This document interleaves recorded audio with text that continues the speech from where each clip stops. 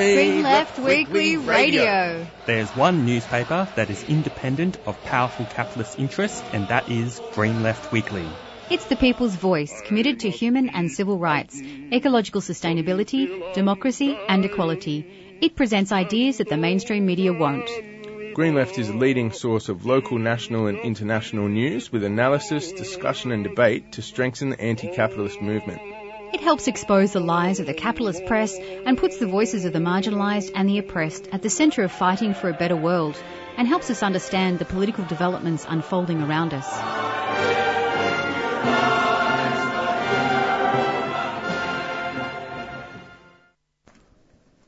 Good morning, and you are listening to Green Left Radio on 3CR Radical Community Radio 855 on your dial. I'm Chloe, and thank you for tuning in, everyone. And good morning, Jacob, the presenter on the show. Yeah, so good morning, everyone. Before we begin, I'd like to start by recognising that we are meeting on the land of the Wurundjeri Woi-wurrung, the rightful sovereign owners of this land. Land that was stolen, it was taken by force, they never ceded sovereignty, and the colonisation of their land continues to this day. And that struggle for First Nations sovereignty is deeply connected with the struggles against racism and border imperialism that we all live with today. And we pledge to actively support decolonisation where we can, and we support First Nations people in their struggle for justice. This always was and always will be Aboriginal land. So, Jacob, what's on the show today? So we're going to be covering quite a bit of, we'll cover a bit of kind of news, for, the kind of start of the program. There's been quite a number of political developments, that I guess have happened, in the past week. One of the kind of things we want to probably highlight is over the last weekend, we actually saw one of the biggest kind of anti-war protests in around Port Kembla in Wollongong, and Green Left actually has a very good kind of report to that, and maybe Chloe you can speak to it later on at the start of the program. And then some other exciting things was the Labor Party unveiled its federal budget. Now, that's not really exciting. In fact, you kind of expected there would be some positive announcements coming out of it, but as an interview that we'll do later on the program indicates, where we'll be interviewing Sue Bull, a member of the Socialist Alliance National Executive, who recently wrote a feature article on the federal budget for Green Left. The budget actually leaves millions of ordinary kind of people left behind. Then we'll also get to speak to David Ball, Deputy Secretary of the Maritime Union of Australia, and also presenter at the 3CR program MUA Fire Up, to talk about the 25th anniversary of the Patrick's dispute, which was probably one of the most important kind of workers' disputes in Australian history. And then we're also going to be playing an interview from Green Left that was done, which is with this Turkish activist. Basically, we've been covering the progressive and pro-Kurdish People's Democratic Party, which is the third biggest party in the Turkish parliament, and now it's actually being forced to contest the upcoming May 14th Turkish general elections under the banner of the Green Left Party. So we're going to be playing that interview, especially since I think it'll be quite topical, because the Turkey elections are actually happening on May the 14th, so actually quite soon. So on this basically they'll be happening this Sunday. But yeah, Chloe, did you want to sort of start off a bit of a report on this? There is some really exciting activist news, as you mentioned, Jacob, over the weekend. So there was, like you said, one of the biggest anti-war demonstrations with between, they're saying, 1,000 and 2,000 people. So they marched down Port Kembla's main street in a defiant May Day protest against Labor's proposal, at that port, against the proposal that the port will become a possible base for its AUKUS nuclear submarines. And it's really great that the trade union movement called this. I mean, and it really does reflect the radical working class history of that area in Wollongong, and really should be an inspiration to anyone who is, attempting to build opposition to AUKUS and strengthen the anti-war movement. And you can see some of that footage of the demonstration in Green Left online if you have a look. Some pretty inspiring footage, Jacob.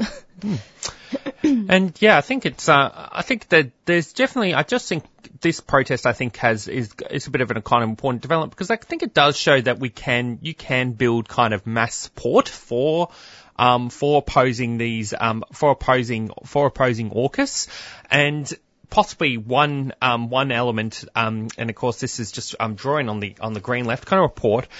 One of the kind of updates is the fact that the government has kind of already announced that a final decision on the baseport for the nuclear submarines will be delayed until after the next election. So essentially, they've already in a sense responded to, I guess, community pressure. Although in some sense, a more cynical viewpoint could also say it's also a way of pacifying the movement. In a sense, they will just act as vague as possible about, whether they're going to be building the port on Port Kembla at all. Because as far as I know, the other sort of nuclear submarine base sites, like I think there's one base in Western Australia, is already, I think, a foregone conclusion. There doesn't seem to be anything that's making pushing the ALP to make any sort of any decision otherwise. But I think it does reflect, I think, the kind of the impact that this kind of movement had.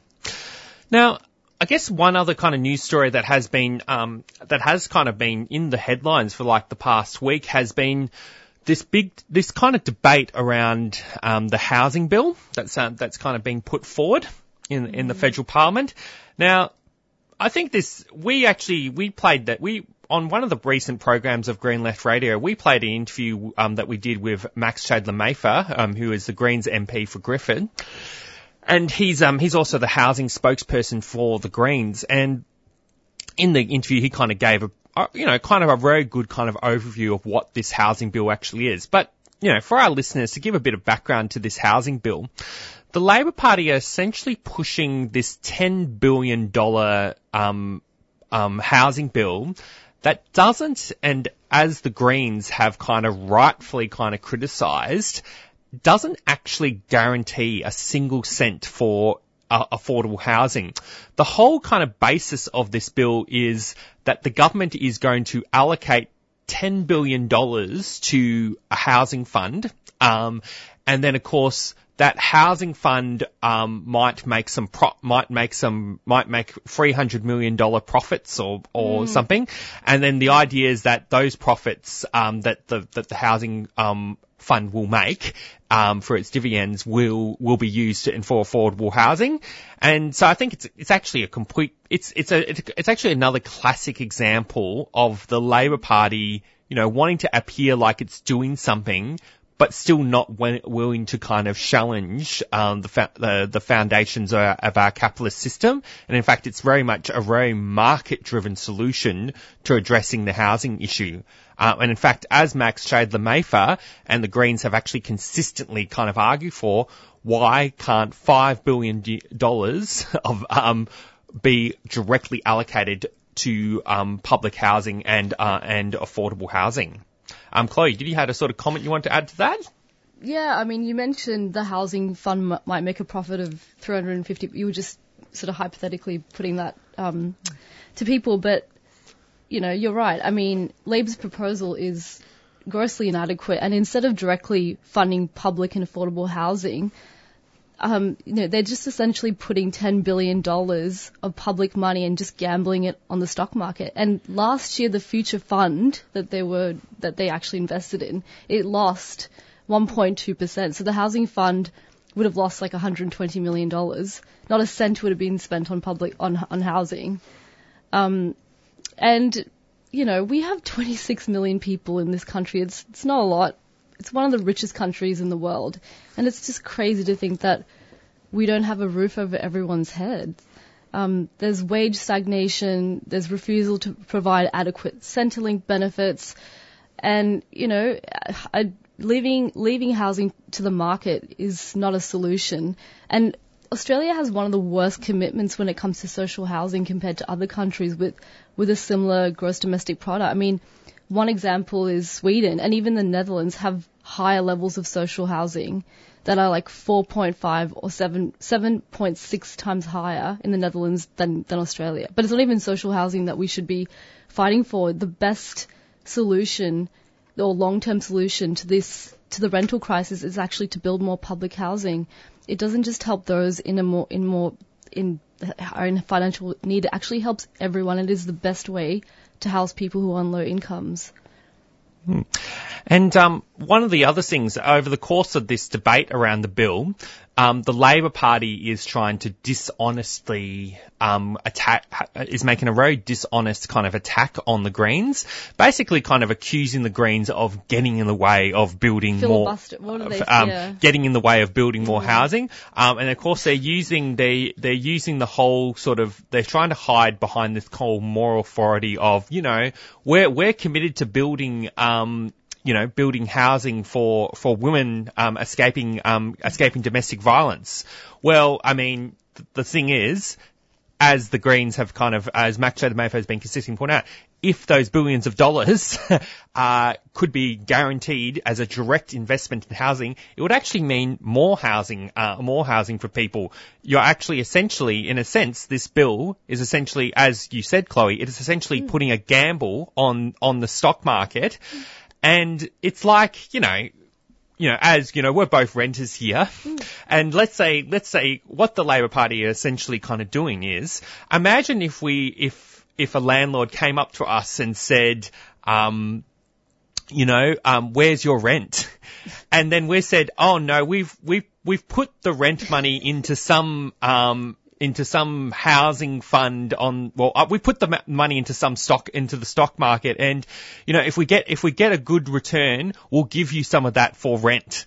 No landlord would actually accept that. But essentially that's what the Labor Party is actually pushing forward as some kind of groundbreaking policy really of a so-called progressive government. And I think it is actually very insulting, and I think the Greens are actually right to argue against even voting on this bill. But from my understanding, what the Greens are attempting to do is they are attempting to negotiate. They are attempting to negotiate at least $5 billion be directly allocated into housing. They're also negotiating a rent freeze, because actually one of the biggest kind of issues right now is, as you say, wages are stagnating right now, and with rent increases, people are not even being able to pay rent. Like, for example, some people's rents might be going up by $100, then inflation's hitting, so that means, the costs of food and basic necessities is increasing. And, we'll be actually talking a bit more about this in the context of the federal budget later on, but, people are, I think, a rent freeze, a national rent freeze would actually be very significant to kind of a lot of people, because in a sense, even just simply because the Labor Party is actually sort of trying to make this sort of promise that, inflation's going to go down and wages are going to increase. Well, what meaning is wage increases going to be for a lot of ordinary workers if interest rates are going up for mortgage holders and the costs and rents keep rising? It's actually going to kind of mean nothing. That's right. But I might just go play a quick announcement, and I thought I actually listened to this very impressive speech by Max Chandler-Mather responding to all the kind of attacks by the Labor Party. I think it would be quite good for our program to actually play it. So I'll just play a quick announcement. You're listening to Green Left Radio on 3CR 855 AM.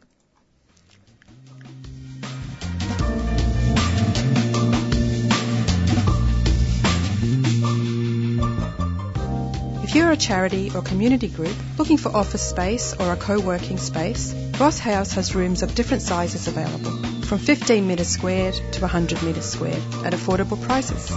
Many charity groups already call Ross House home, so if you're interested in joining a vibrant community or working towards social justice and environmental sustainability, please visit rosshouse.org.au or contact reception during office hours on 9650 1599. Ross House is a 3CR supporter.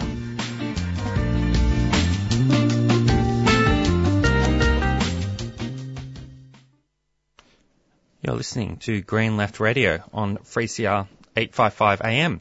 And we're just having a bit of a discussion about this whole debate around Labor's 10 billion housing bill, which is basically, as we've sort of noted, is basically the Labor Party putting forward a bill that basically commits $10 billion to be gambled onto the stock market for a particular housing fund.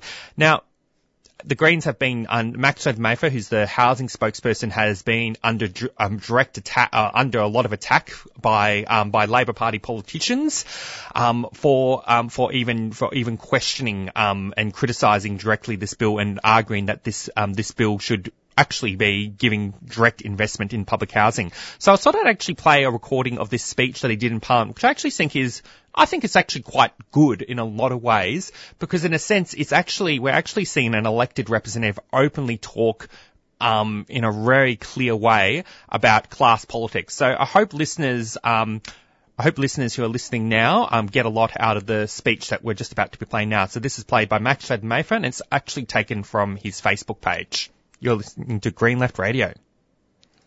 What sort of government is it that can't guarantee a single cent for public and affordable housing, but can guarantee $254 billion for everyone in this place to get $9,000 extra a year off on tax? They can guarantee $41 billion for fossil fuel subsidies. They can guarantee $16 billion in tax concessions for property investors, but they can't guarantee a cent for public and affordable housing in the middle of the worst housing crisis we have seen in generations. A Labor member over there just before told me to grow up. Grow up! And if you think that your strategy is to tell everyone in this country it's immature to think that in one of the wealthiest countries in the world we can't put a roof over everyone's head, if you think it's a strategy to call people immature because we think it's wrong that you're raising more money from charging interest on student debt than you are from raising taxes on gas corporations, if you think it's a good strategy to tell everyone in this country that it's immature to expect that while politicians in this place are about to get a $9,000 extra a year off on their tax, we think no one in this country should be forced to live on poverty payments. How dare you? How dare you? And the strategy that you resort to is lying to the Australian public. Now, if you're watching at home, here's the strategy that they're deploying. They are trying to crush your hope. What they are trying to do to you right now is to say this is all you can hope for. And if you hope for anything else, and if anyone comes out and says, you know what? When you can find $4.2 billion for a surplus, maybe we should be spending $5 billion a year on public and affordable housing, you'll get attacked for it. They are trying to bash you down until there is nothing left for you to hope for. But you know what? The reality is that the reason they're doing it is not for technical or policy reasons. There's not actually any reason we couldn't tax big corporations and make sure we build enough public and affordable housing in this country. The private construction industry is in decline. We could be using those skills and construction materials to build public and affordable housing. We could be freezing rent increases, the same that countries around the world have done and Australia has done before. We could do that. But the reason they don't want to do it is because really they're on the side of the banks and property developers who make enormous profits in this country. Here's the deal. In this budget, they're guaranteeing money for property developers and tax concessions to build apartments that when Mirvac built them, Mirvac, by the way, the outgoing CEO of Mirvac, if you're wondering, is also the person they're appointing ahead of their National Supply and Affordability Council. What a sick joke. Anyway, they charged for those apartments 20% above market rent. Above market rent. Well, guess what? No one in this country is going to take that for much longer. And if you think your strategy is to yell and abuse and attack anyone who asks for more, if your strategy is that, and listen to that, you've got another thing coming, because there's enough people in this country now who are screwed over by a political system that snarls and attacks anyone who asks for more, while we've just seen the banks record tens of billions of dollars in profit. If anyone thinks that's normal, and if you're going to go around and call the Greens radicals for suggesting that in a wealthy country like this, the fact that the banks are making billions of dollars in profit while the government can't guarantee a cent for public and affordable housing is moderate, you've got an absolute another thing coming. The only radicals in this place are the ones who think doing that is sustainable. The only radicals in this place are the ones who think that it's okay to give yourselves $9,000 extra a year off on your tax while telling people they have to live on $52 a day. What a sick joke. We had someone come into our office, a woman who had just had her rent jacked up by $120 a week. $120 a week. And this person is on Centrelink payments, unemployed long term because of a debilitating heart condition, but unable to get on DSP. After rent, bills and food, he literally did not have the money to pay the $70 train trip to get home to be with her. When my team told him we'd transfer him $100 immediately so he could book the ticket straight away and buy some food for the trip, he broke down weeping. He spent 2 full days desperately pleading with Centrelink to give an urgent payment. And you stand here and you think that it's good enough to give yourselves tax cuts while this is happening to people in this country. How dare you? Right, you're just listening to Max Chandler-Mather, who was speaking in Parliament, and of course I thought it was a very kind of powerful kind of indictment of our politicians. It's completely outrageous that, we're in this cost of living crisis. People are struggling to afford homes, and yet politicians are essentially giving themselves voting on policy that gives them, what was the figure again? 10 billion. Well, the figure again for the tax cuts that was quoted, $426 or something in tax cuts a day. So I think it was a very good pointed and directed speech at the politicians and who they ultimately kind of rule for. And I think it's quite refreshing to kind of see that kind of political speech, in Parliament. All right. Now I'll just go play, a quick announcement. You're listening to Green Left Radio.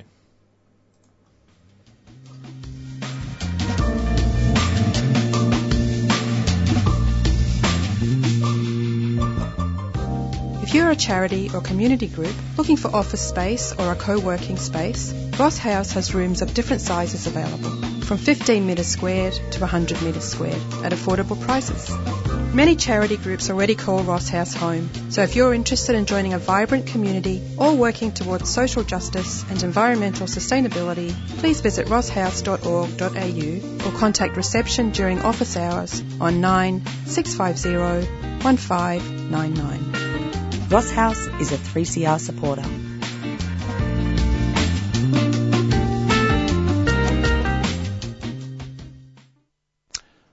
Good morning, listeners. You're listening to Green Left Radio, and I thought we'd take a bit of a breather and play a song.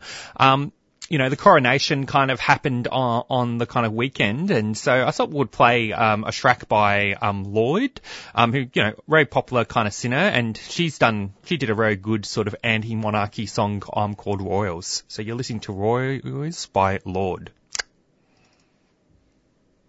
I've never seen a diamond in the flesh. I cut my teeth on wedding rings in the movies, and I'm not proud of my address. In a torn up town, no postcode envy, but every song's like gold teeth, grey goose dripping in the bathroom, bloodstains, ball gowns, trash in the hotel room. We don't care. We're driving Cadillacs in our dreams, but everybody's like crystal, Maybach, diamonds on your timepiece, jet planes, islands, tigers on a gold leash. We don't care. We aren't caught up in your love affair, and we'll never be royals. It's a run in our blood. That kind of luck's just ain't for us. We crave a different kind of buzz. Let me be your ruler. You can call me Queen Bee, and baby I'll rule. Let me live that fantasy. My friends and I, we've cracked the code. We count our dollars on the train to the party, and everyone who knows us knows that we're fine with this. We didn't come for money, but every song's like gold teeth, grey goose dripping in the bathroom, bloodstains, ball gowns, trash in the hotel room. We don't care. We're driving Cadillacs in our dreams, but everybody's like crystal, Maybach, diamonds on your timepiece, jet planes, islands, tigers on a gold leash. We don't care. We aren't caught up in your love affair, and we'll never be royals. It's a run in our blood. That kind of luck's just ain't for us.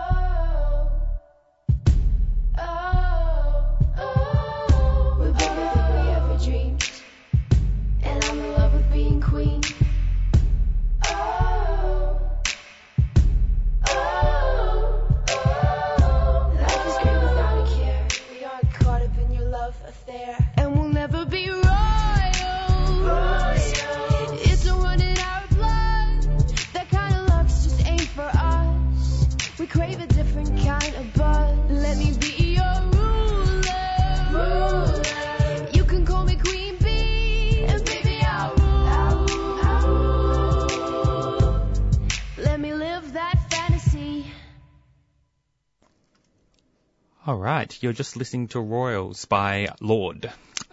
So I'm going to, for the next part of the program, as we kind of noted, the Turkish election, general elections, is actually going to be happening on May the 14th. And in fact, we'll possibly have a follow-up interview on the results of that election. Some of our listeners, because are probably aware that the HDP, which is a progressive and pro-Kurdish party, is the third biggest party in the Turkish parliament. And of course, it's been the subject of fierce kind of repression by the Erdogan government, and it's now aiming to contest the upcoming May 14th general elections under the banner of the Green Left, under the banner of the Green Left Party. And Green Left, and so this is a recording of an interview, where Peter Boyle's Green Left spoke to Kenan Bircan, who is the Sydney representative of the Green Left Party on Tuesday, April, the 25th. And just one thing to note around this interview, just hours after the interview was completed, news broke that scores of journalists, lawyers, artists and human rights activists were arrested in dawn raids by police as part of an escalating crackdown on the pro-Kurdish opposition ahead of the upcoming crucial elections. So yeah, hopefully this interview gives a good bit of background and an overview of what the Green Left kind of party is standing for in this and what's really at stake in these Turkish elections. The Progressive and Pro-Kurdish People's Democratic Party, or HDP, which is the third biggest party in the Turkish parliament, has been forced to contest the upcoming May 14 election under the banner of the Green Left Party, Yeşil Sol Party, one of the constituent parties that put together the HDP back in 2012. Green Left spoke to Kenan Bircan, the Sydney representative of the Green Left Party of Turkey, on Tuesday, April 25. Just hours after the interview was completed, news broke out that scores of journalists, lawyers, artists, human rights activists, and political campaigners were arrested in dawn raids by Turkish police as part of an escalating crackdown on the pro-Kurdish opposition ahead of the coming elections. According to an official statement, 128 people were arrested on Tuesday as part of these operations. A wave of mass protests have broken out in response. Unfortunately, there's a big misconception that the Turkish authorities are deliberately trying to establish in society that is the Kurdish issue exists in Turkey because of the PKK. And if the PKK disappears, the Kurdish issue will disappear with it as well. So to them, the cause of the Kurdish issue is the PKK. But in fact, the reality is PKK is not the cause of the issue. It's actually the result of the issue. So the real reason for the Kurdish issue and many other historical problems of Turkey are the oppression, denial and assimilation policies applied against all people of Turkey, all beliefs and all differences in the country. And these are the real, cause of the problems. And for many years, the parties like HDP, which are coming from the tradition of the Kurdish political struggle, are trying to explain this to the people, to the country. But because they are telling this truth, they were accused of being an extension of PKK and closed down and banned. And that's exactly what happened for the HDP with the latest lawsuit as well. Unfortunately, demanding a democracy in Turkey counts as a propaganda for a terrorist organization. The first thing to be done is to actually change the constitution, the current constitution, which is a military coup constitution, which was made in 1982. So basically, the Green Left Party is saying, we are here, we are fighting together, we will change together, and we will establish a democratic republic in its second century, because it was established in 1923. It's the first century. After this year, it's going to be the second century. So we want to have this democratic country in the second century. We are here, we are fighting, and we are ready to change together. But the primary condition for this to get rid of the AKP MHP faces fascist government and Erdogan's one-man regime. Let's get rid of this regime and let's start a democratic constitution, creating a democratic society at the end, having a democratic country. Then we can sit down and resolve our problems. How is the campaigning going in Turkey? Is the Green Left Party being allowed to campaign freely, or is it being subjected to any forms of restrictions or persecution? Look, for any party coming from our tradition, it's always hard to have a campaign.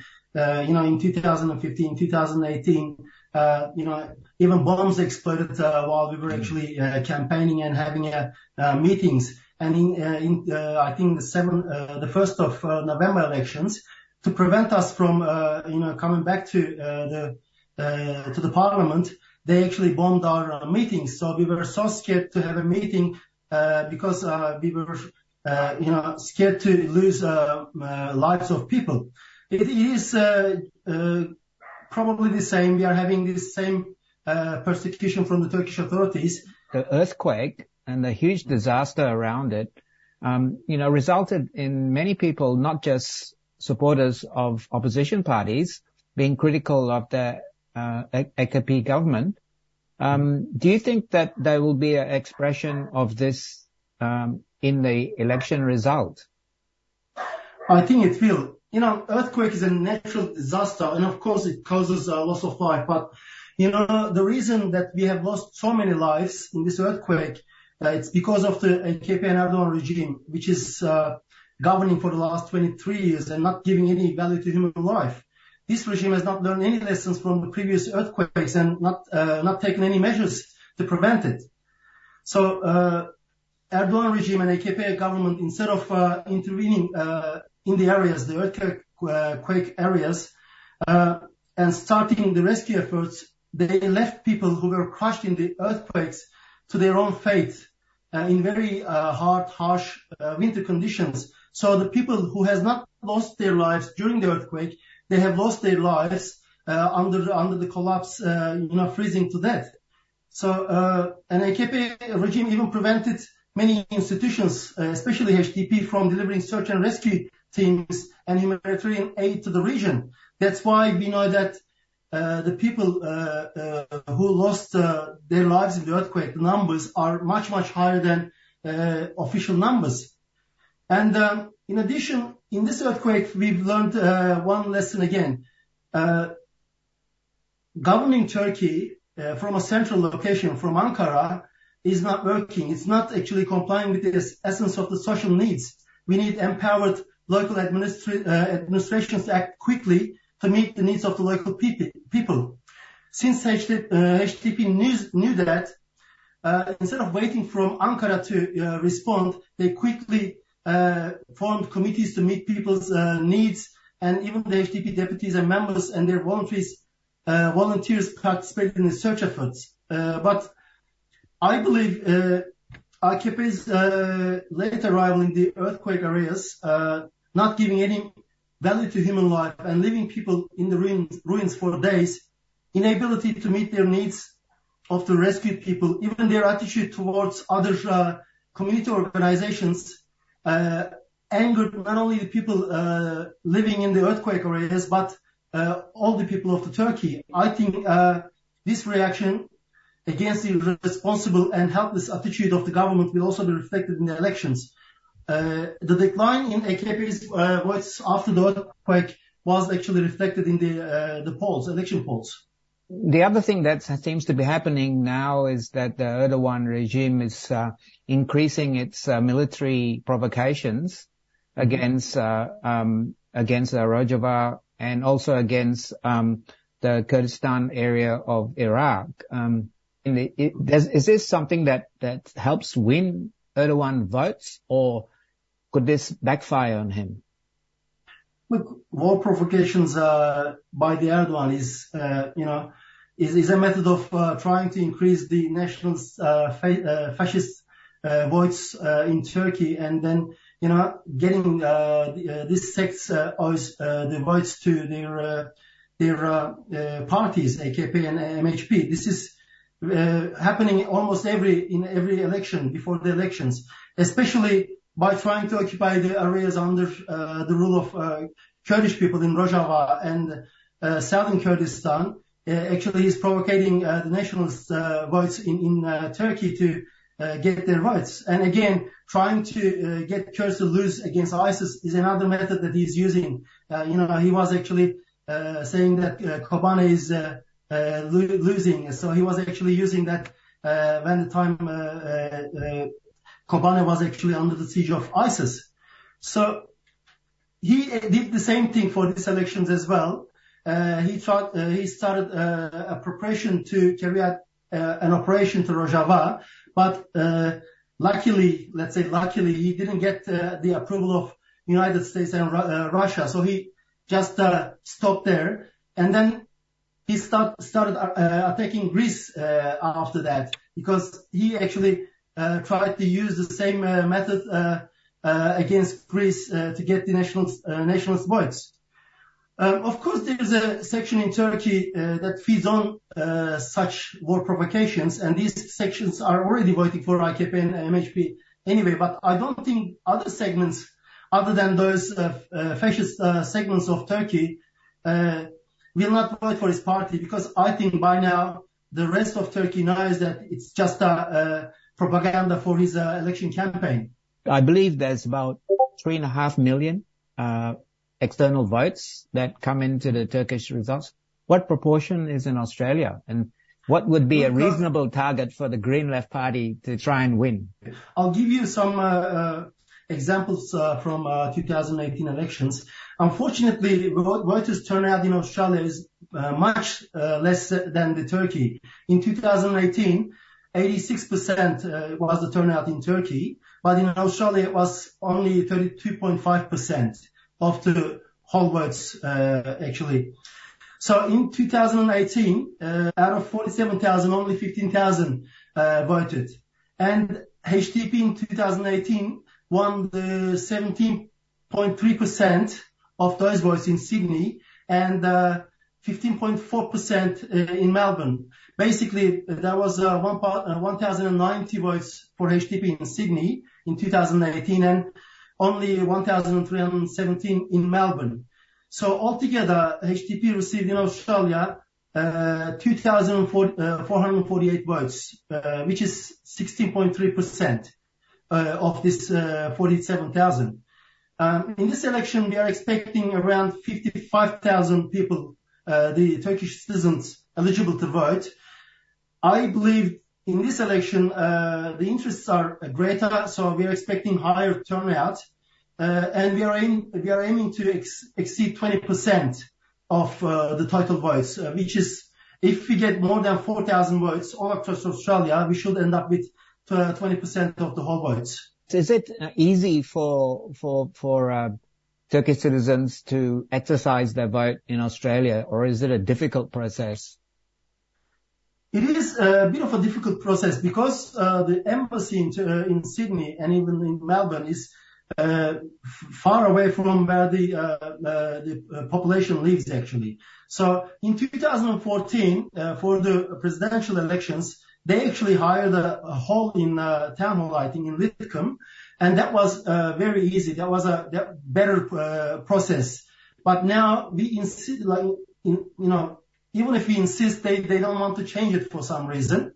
So you have to go to the consulate all the way to embassy, which is in the eastern suburbs. To overcome this problem, we actually created a Sydney democracy platform with other parties and organizations. We are actually having bus trips to embassy twice a day.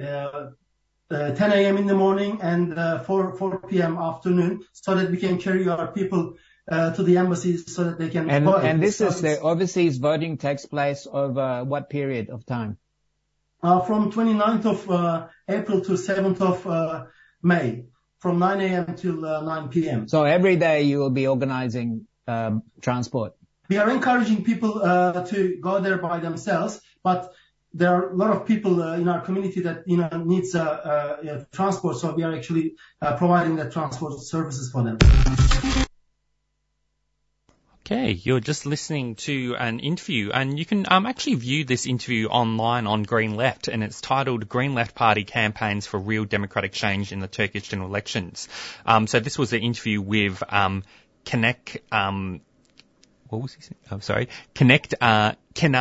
Bircan, who's the Sydney representative of the Green Left Party of the Green Left Party, which is basically the new left wing, the new name of the HDP, which is the People's Democratic Party in Turkey, and it's the third biggest party in the Turkish parliament.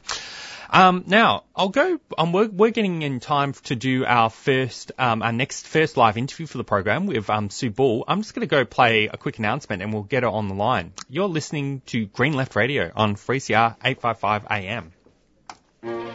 3CR programs provide information and analysis you won't hear in the mainstream.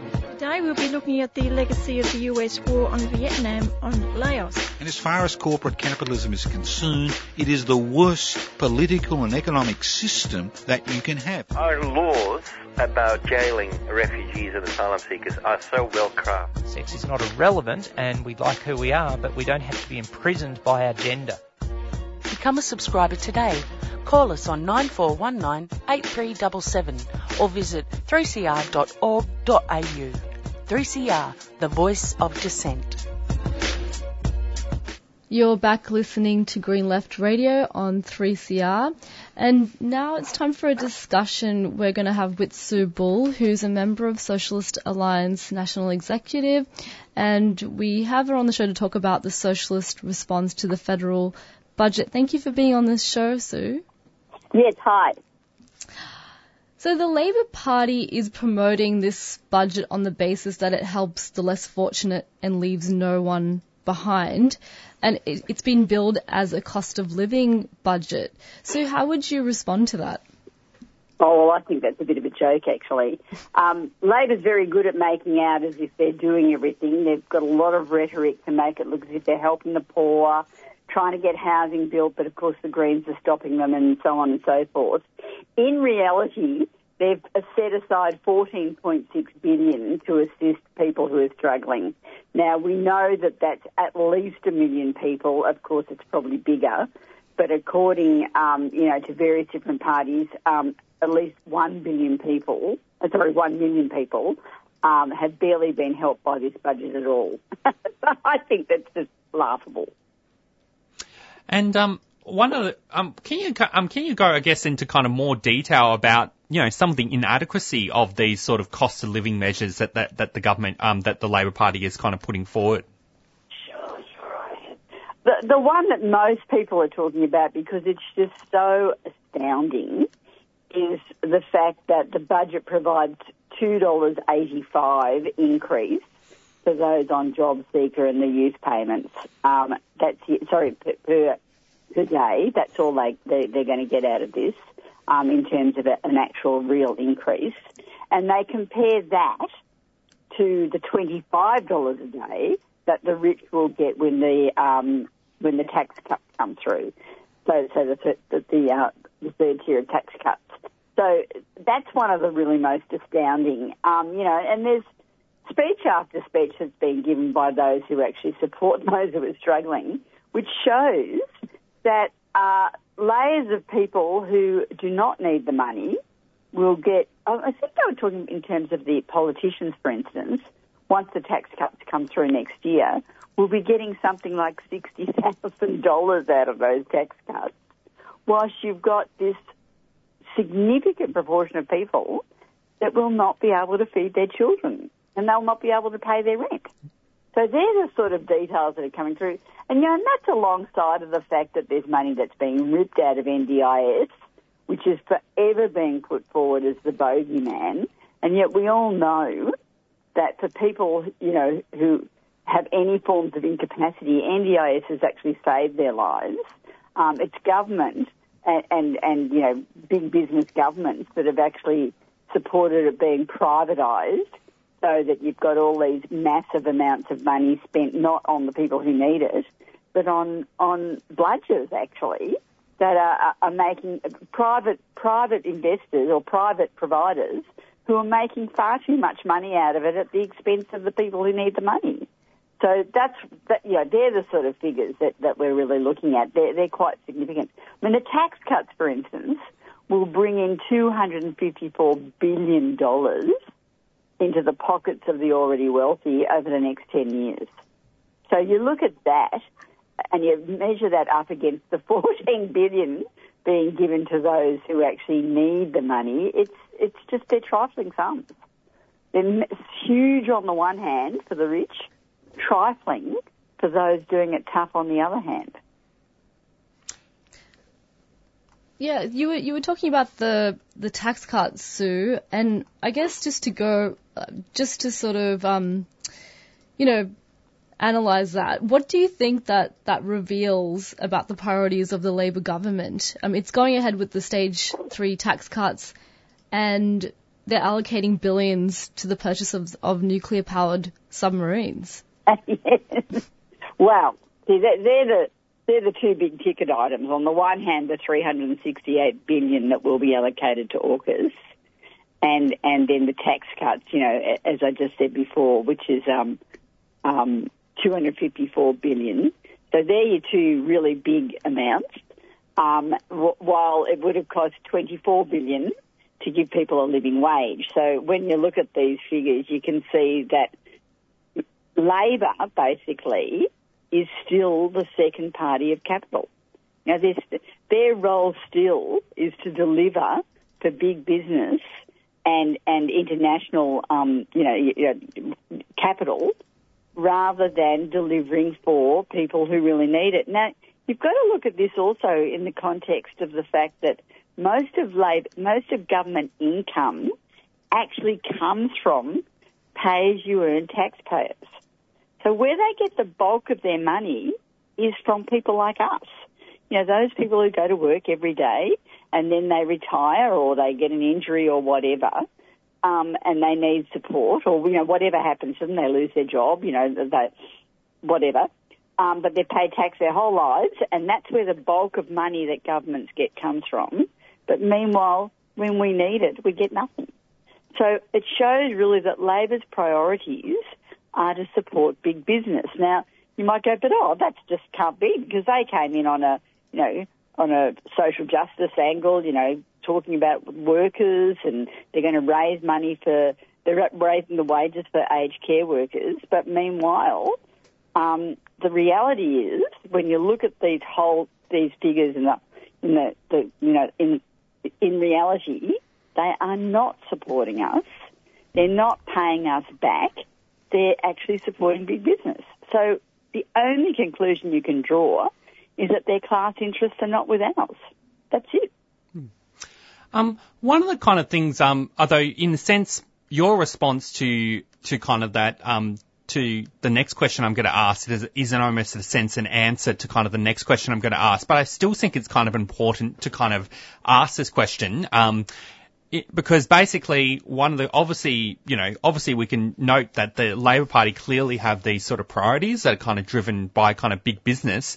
But of course, what they kind of sell to the public, and to the Labor supporters is they often kind of put themselves forward as, we are sensible kind of economic managers. And in fact, there's actually quite a big surplus in the budget that is quite, that is kind of left. And of course, that is sort of celebrated as like, this is actually a good thing. We're the sensible economic managers. We're not like, the Liberal Party who constantly kind of mismanage things. And I guess, what do you think is kind of some of the other deeper reasons on why the Labor Party sees it as important as being sensible economic managers? Well, see, this is the whole conundrum, isn't it? Like, when the Liberals are in, they really appeal to big business, and they're quite happy to offensively just cut. Austerity budgets are the sort of budgets that the Liberals bring in. They don't care. They'll just cut everybody. Labor can't be seen to be doing that head on. They have to do it in sort of backdoor sorts of ways, which is what we're seeing at the moment.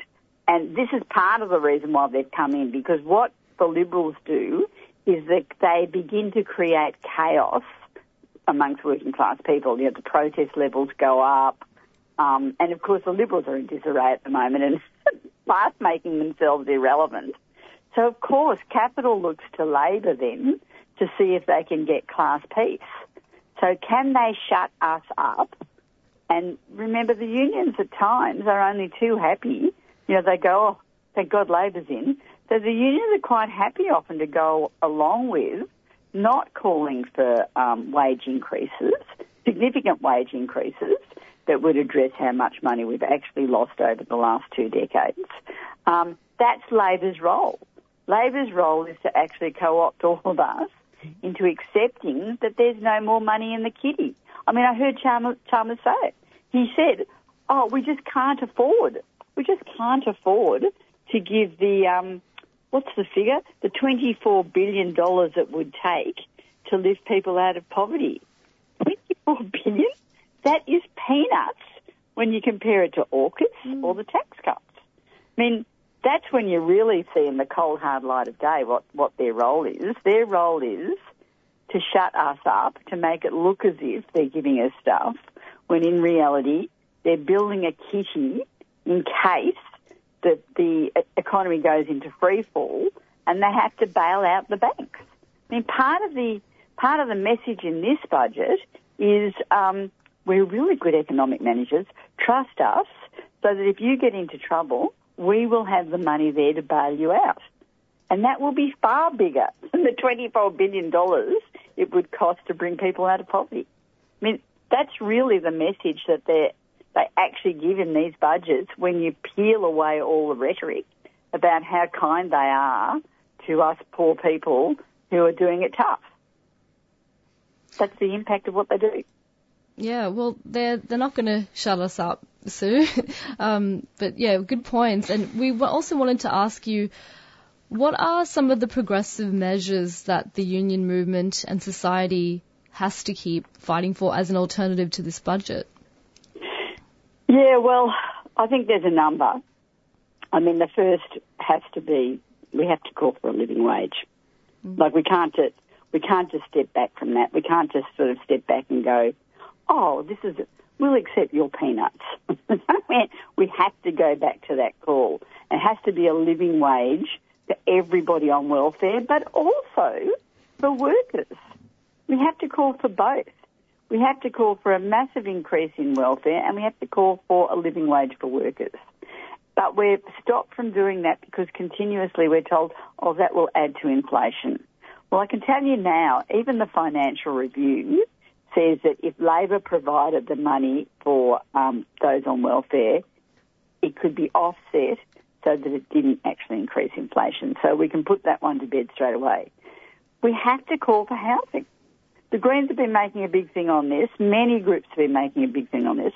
But we have to have proper public housing and private housing for people. There is a housing crisis.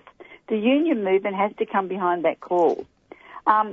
We have to call for cuts to the subsidies to fossil fuels. You know, there's a $41 billion subsidy to fossil fuel companies. That has to go. We have to stop all subsidies to fossil fuel, and we actually have to stop government from opening up new coal, gas and oil. That's just a reality. And we have to stop AUKUS. AUKUS is not in our favour. It's going to be a massive drain on the economy. It could open up all forms of war, the most frighteningly nuclear war. These things, which have been led by Labor governments or originally maybe Tory, Liberal governments, and then supported by Labor, the union movement has to come behind and actually say outright, no AUKUS, no fossil fuels, living wage for all, and build bloody houses. That's what we actually need. Funnily enough, I think we support Jackie Lambie on this, but there has to be housing. Otherwise, working class people have got nowhere to live. Okay, Sue, well, thanks for that. I think you've sort of covered everything quite well in terms of, I guess, this federal kind of budget. But I guess, do you have any kind of final comments you might, that you'd like to make? Yeah, look, I do. The last thing I would say is I think we also have to campaign to show that Labor is not serving the needs of ordinary people. We've got to expose the mythology around Labor. They are an alternative party of capital. I keep hearing really good people saying, oh, Labor's doing pretty well, aren't they, at the moment? And you go, no. Well, I feel like saying, no, it's a honeymoon period. They're making it sound as if they're doing things that are in our favour. In reality, it's peanuts. And I think we need to expose that. All right. Well, thank you very much, Sue. I think this has been a very good kind of analysis of the federal budget. And I guess for our listeners, you can read the article that Sue Bull wrote on Green Left titled Labor, I think, left millions out. Labor's budget ignores the needs of millions. Ignores the need of millions. And we also have two other articles that have been produced on the federal budget, including Isaac Nellis's sort of article and Graham Matthews. So yeah, you can have a bit of a read of Green Left's budget coverage by going on greenleft.org.au. But anyway, thanks again, Sue, for being on our program. I think we definitely need to kind of keep up the fighting for a living wage, and I think it's very important that we do expose the inadequacies of this Labor government. No problem. Catch you next time. Thanks, Sue. Yeah, just to give the name of those articles again, by Graham Matthews, who's advocate, an NDIS activist. So it's called Labor's Budget is an Attack on the NDIS Medicare. And then there's another article called Young People Left Out by Labor's Budget. So it's everyone just have a read of those articles. Okay, well, we'll play a quick few announcements, and we'll probably have time to go into the Green Left activist calendar. You're listening to Green Left Radio.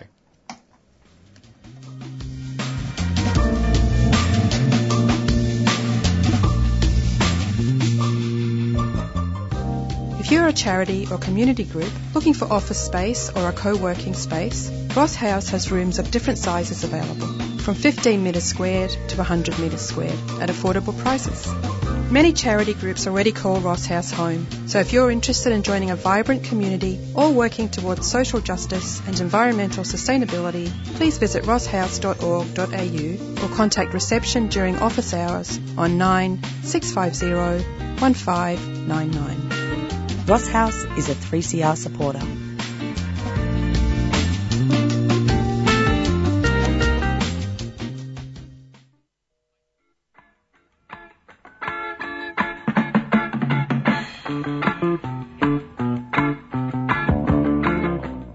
Do you have a few children's picture books or footy boots that your kids have outgrown but want to find them a loving home? Well, drop them in at 3CR and put them in the Books and Boots bin. Books and Boots regularly sends pre-loved children's picture books and sports footwear to remote and regional First Nations communities and children across the country. Contact us at Books and Boots or go to the website www.booksandboots.org.au. We love a good book.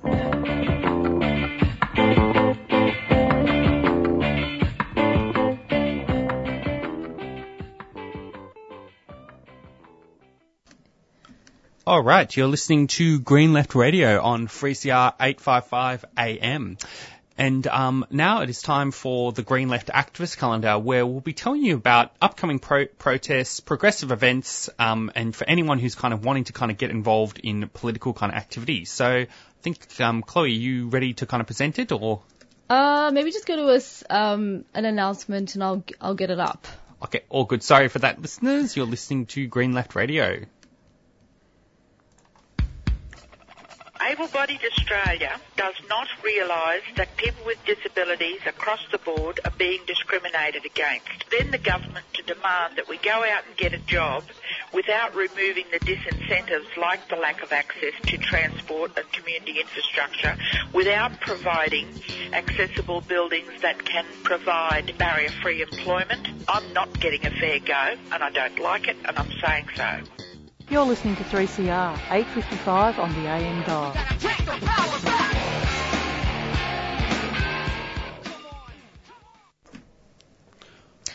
You're back listening to Green Left Radio on 3CR, and now it's time for the activist calendar.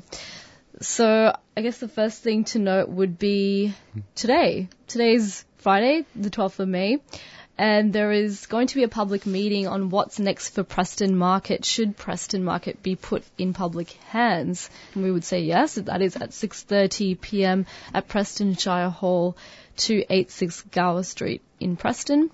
And then tomorrow, Saturday, May the 13th, there's a campaign launch, Sydney Road Accessible Tram Stop.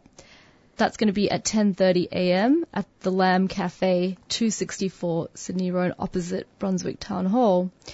And again on Saturday, May 13th, tomorrow, there's a rally commemorating 70 years of Nakba at 1 p.m. at the State Library in Swanston Street.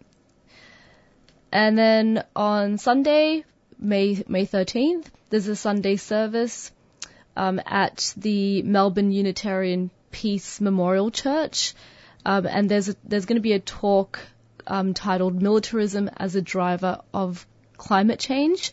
That's during the service between 11 a.m. and 12 p.m. and it's located on 110 Grey Street, East Melbourne.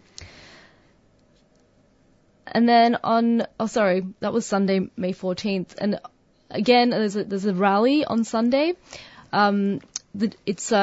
It's like a memorial on the genocide of Elam Tamils from 2 p.m. to 3:30 p.m. at the State Library.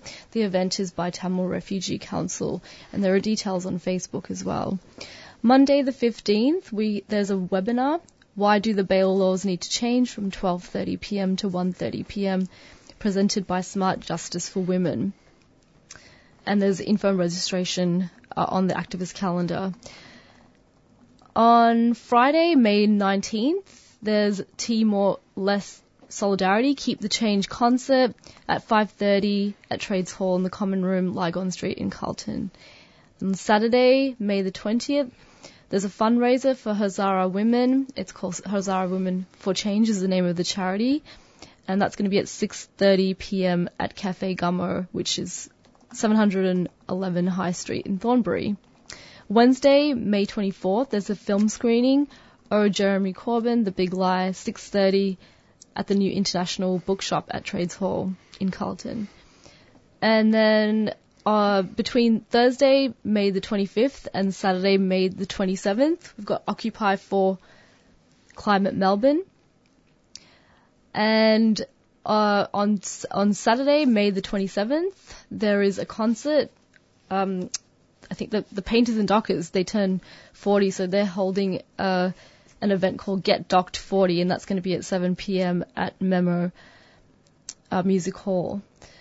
Should I keep going? There's a few more events to note. Actually, I accidentally left a couple of things off that calendar, so I'll just quickly announce them. There is, on Sunday the 21st of May, there is a screening at the Black Spark Cultural Centre called Stop the Boats, and it's going to be a screening and a panel discussion afterwards, and that is from 1 p.m. to 5:30 p.m. And there is also, on just going back a day, May 20th, there's a protest by the forest groups against Dan Andrews' anti-protest laws at 11 a.m. The venue is to be confirmed, but you can go to the getco.org.au website to find out more. And yeah, did you have anything that you wanted to mention? I mean, I can keep going, but I don't know how. There's 3 more events I guess I could probably mention the eco-socialism. Yeah, I guess one event to obviously mention is the Eco-Socialism Conference, which actually 3CR is now officially sponsoring and supporting. So that's going to be happening on July 1st, July 2nd at the Victorian Trades Hall. And you can look up the website. The agenda is starting to be put up now, so it's on Eco-Socialism 2023. If you go on the website ecosocialism.org.au, you can get details on the agenda, and also you can look up on Facebook as well. But it's been organised by Green Left and Socialist Alliance, and it's bringing together socialists from the Asia Pacific and having a whole range of workshops on how we can fight and struggle for a better world. lots of exciting speakers as part of that conference, and that's been held at Trades Hall. Just two more events, Jacob, this need to mention. On Sunday, the 28th of May, there's a community celebration celebrating Balat Marup Day. So we encourage people to get down there. It's at Glenroy, from 12:30 to 3 p.m. And in Geelong, if there are any people listening in regional areas, there's a film screening by Red Cinema presenting the Road to War, which is a film by David Bradbury at 6:30 p.m. at Trades Hall in Geelong. And David Bradbury is actually going to be there and will host a discussion after the film. All right, well, thank you very much for that, Chloe. I might just go play a quick few announcements, and we might play a quick song before we move on to our next interview. You're listening to Green Left Radio.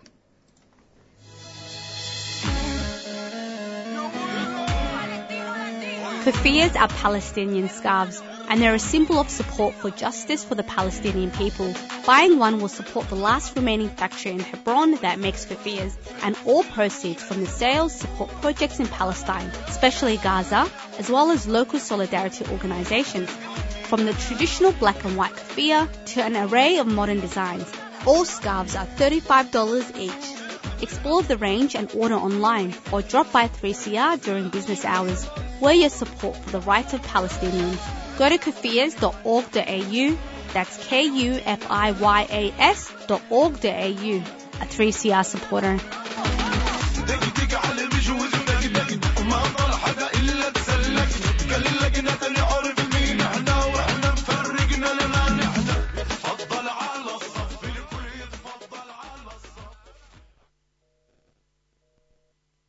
Okay, you're listening to Green Left Radio on 3CR 855 AM. And so we're going to play Insurge, Images of London by Insurge, which is a cover of the Kev Carmody song. And it's basic, and it appeared on the 2000 album Globalization. You're listening to Green Left Radio.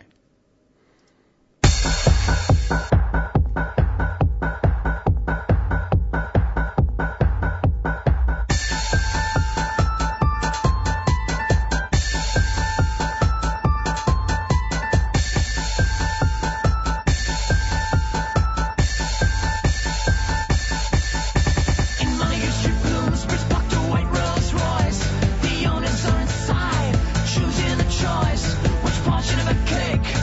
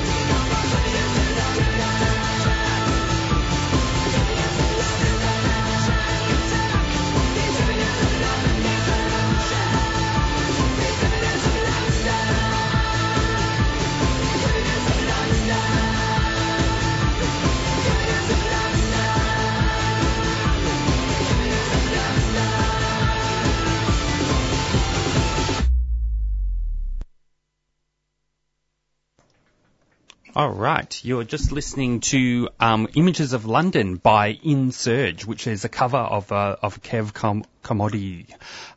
Commodity song. Now, we are very happy to have David Ball, who's on the line right now, who is the Deputy Secretary of the Maritime Union of Australia. He's also a presenter at the 3CR program MUA Fire Up, and he's joining us to discuss the 25th anniversary of the Patrick's Dispute. So good morning, David. Morning, Jacob. How are you? Maybe just to start off, can you give us a bit of, actually, can you just say a few things quickly? You were kind of cracking up a bit there. Oh, okay. I'll just try and move a bit. Yep. How's that? That's much better. So thanks for that, David. Now, to kind of start off, can you just give us a bit of an overview, especially for our listeners who might not know much about the Patrick's Dispute, and I guess a bit of a background on the significance of the Patrick's Dispute, which is a very kind of important struggle in the Maritime Union of Australia's history. It continues to be a great struggle. I guess, the ports in the country are the gateway to the economy, so the right wing and the government have always wanted to have control of them, and fortunately the MUA have been managed to keep control of all the ports and the waterfront in Australia. That led to, people like the Farmers Association combining with the Howard government, with their right-wing ideology, trying to break down the union movement, the MUA, and change industrial relation laws in Australia. And I guess they figured the first starting place was on the waterfront with the MUA, and there was quite a few disputes on the waterfront around that time. So they actually sent some, I think they were ex-army people to Dubai and trained them up in cranes over there, and I don't think they did a very good job because they caused a fair bit of damage when they did get back to Australia. But they brought them in overnight with dogs and chased our members out of the cranes and out of the straddles and out the gates. And that began 101 days of a picket line here in Melbourne and Sydney and Fremantle that led to the big 98 dispute. Thanks, David. It's Chloe also here on the line. Could you tell listeners what the legacy for workers' rights is in terms of what was won in that dispute, in the Patrick's Dispute? Yeah, thanks, Chloe. It allowed the MUA to stay on the waterfront and workers to continue to be represented by unions. It also made the MUA stronger, and with all the community support we got there, it taught the community and the union movement and the working class that through solidarity, any dispute can be won, and that's how we won that dispute. It was with the assistance of all the other unions, all the community, and it was really the broader community with some extraordinary events took place down that picket line, including the Greek Orthodox Church had a mass down there, the Catholic Church had a mass down there, the painters and dockers played. I heard you talking about the painters and dockers before. So it was just a huge moment of solidarity in the community where the people stood up and they won. So it was a great outcome. Okay. You kind of mentioned some of the kind of solidarity that the Patrick's Dispute kind of brought kind of forth, and can you tell us a bit more about some of that solidarity you received from the broader community and the trade union movement during the Patrick's Dispute?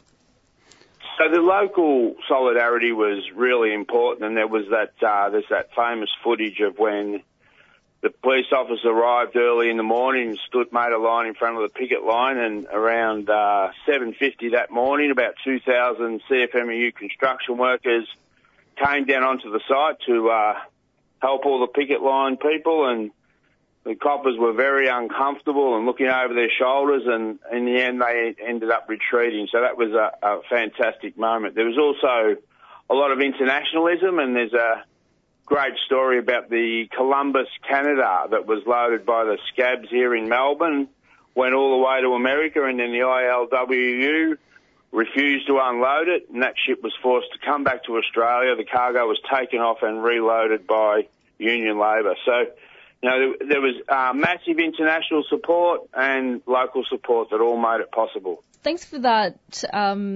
Thanks for coming on the show. Did you have any final comments before we wrap up the interview, Dave? I guess I'd just like to thank all the community and the union movement and our international comrades and brothers and sisters that helped the MUA win that dispute. Without solidarity, it probably wouldn't have happened, and it was just a fantastic outcome. We now have, down at Patrick's the other day, I was down at Patrick's the other day, and there was 12 new members joining the workforce, and every one of those members joined the union. We have close to 100% union membership down there. Most people join that workplace as a permanent part-time worker, so casualisation's gone. We really enjoy having a really strong position on that waterfront and in that Patrick's worksite. So, yeah. All right. Well, thank you very much. Thank you very much, David, for the interview. And I think, it's a very kind of a very inspiring dispute. And just to give also a bit of a plug to, your program as well, just for our listeners, you should also check out, the MUA Fire Up program on 3CR, where they also had another discussion, about the Patrick's dispute, for their latest program. Thanks heaps, Jacob and Chloe, and thank you to your program for supporting us and Green Left Weekly, who held a fantastic event down in Geelong last week celebrating the 25th anniversary. Great solidarity. Thank you, comrades. Yeah, thank you, David. Thanks, Dave. Cheers. Bye. Yeah, it really showed the experience of working class power and the potential of the united working class. And also Green Left were there at every point at those picket lines. We interviewed the MUA, the union leaders, and lots of rank and file workers. So that's why support for our work is really critical. And one of the craziest things about the dispute is, I think just for our listeners to give a bit of an image of it, what the capitalist bosses literally did to force workers to stop, to force the MUA workers to stop working at the site was they literally sent in people, hired thugs with balaclavas, like wearing fully masked, who looked like, organised criminals, to literally, remove them from the workplace. Like, that's actually quite insane. Like, and in a lot of ways, like the imaging of that is quite terrifying. Like and remember to look back onto that whenever the Liberal governments, go on, or even the Labor governments go on about, we have to be tough on crime and, all this kind of stuff. They literally, they're prepared to do anything, use any means necessary to restrict, the rights of workers to strike, including sending in people with balaclavas. Like, I just think that the kind of imagery of that is actually quite amusing, actually, when you look at it, but it's also quite terrifying because it also just shows the kind of power of the capitalist state. All right, well, I'll just play a quick announcement. You're listening to Green Left Radio. Able-bodied 3CR programs provide information and analysis you won't hear in the mainstream. Today we'll be looking at the legacy of the US war on Vietnam on Laos. And as far as corporate capitalism is concerned, it is the worst political and economic system that you can have. Our laws about jailing refugees and asylum seekers are so well crafted. Sex is not irrelevant, and we like who we are, but we don't have to be imprisoned by our gender. Become a subscriber today. Call us on 9419 8377 or visit 3cr.org.au. 3CR, the voice of dissent.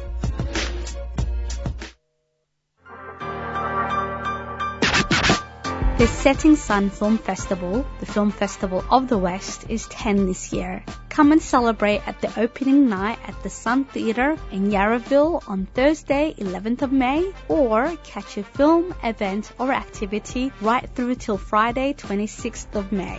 All Setting Sun Film Festival details and tickets are available online at settingsun.com.au. The Setting Sun Film Festival is a proud 3CR supporter.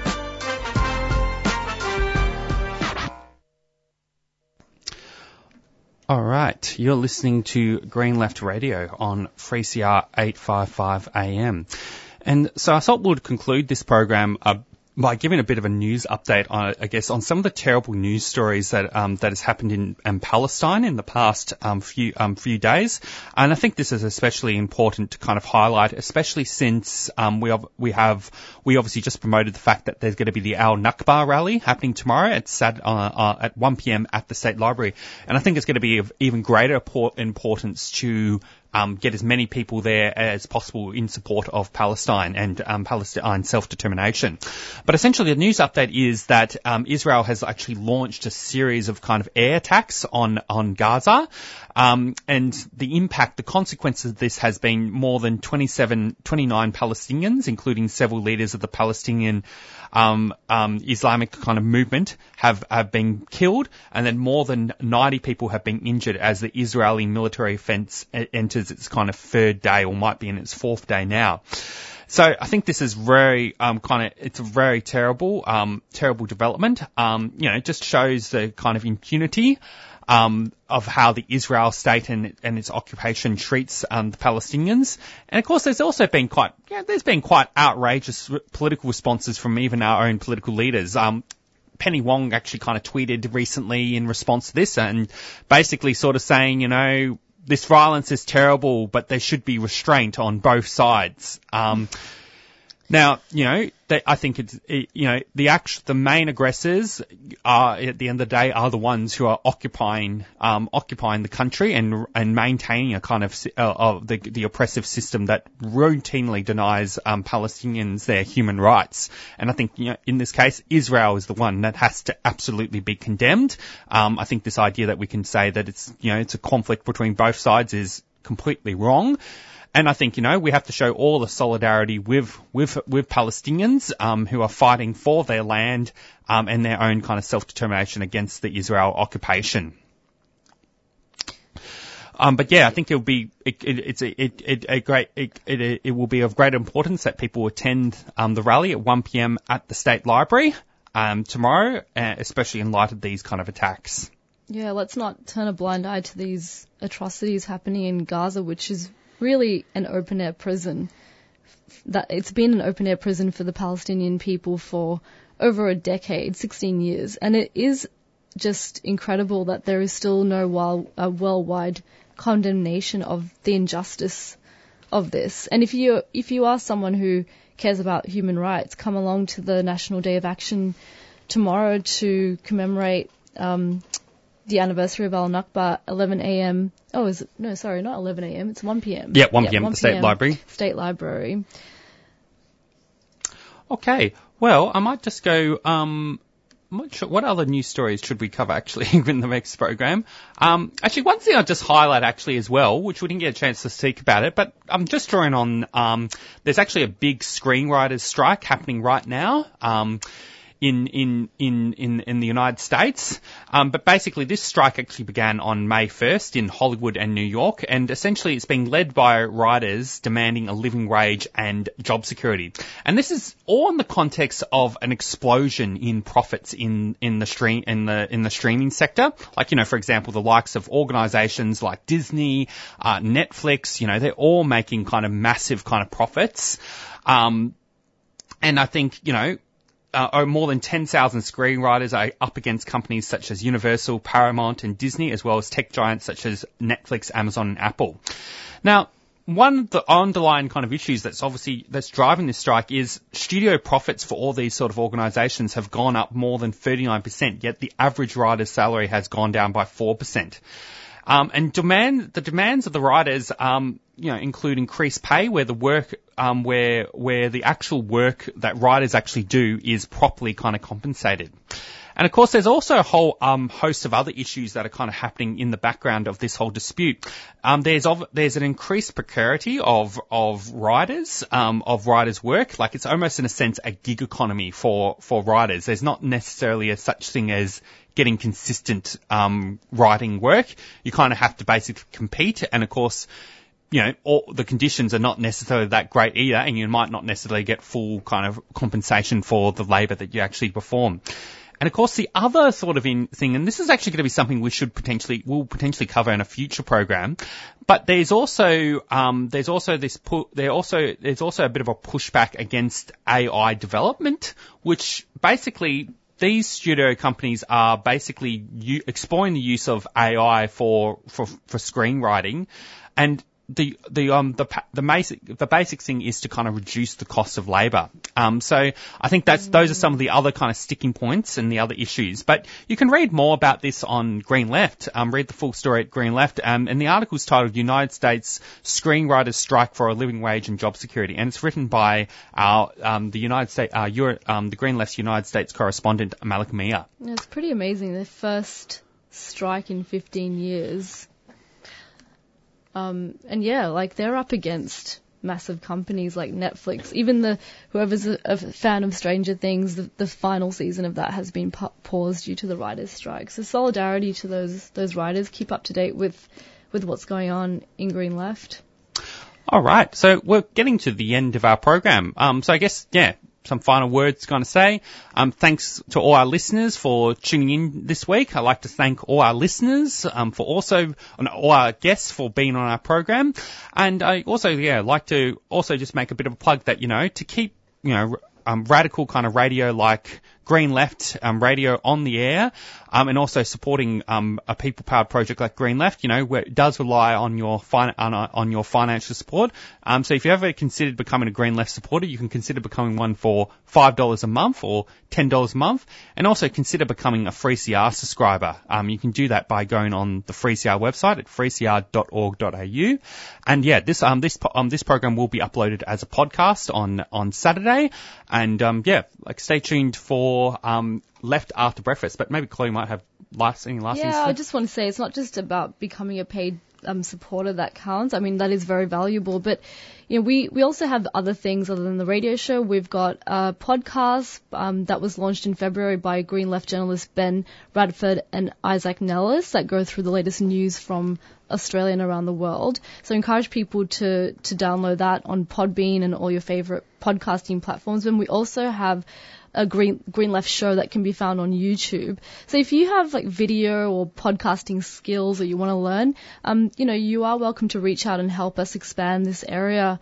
Get in touch. You can also help by simply liking and sharing our videos and podcasts. Okay. Thanks again, listeners. And stay tuned for Left After Breakfast. This brings us to the end of the show.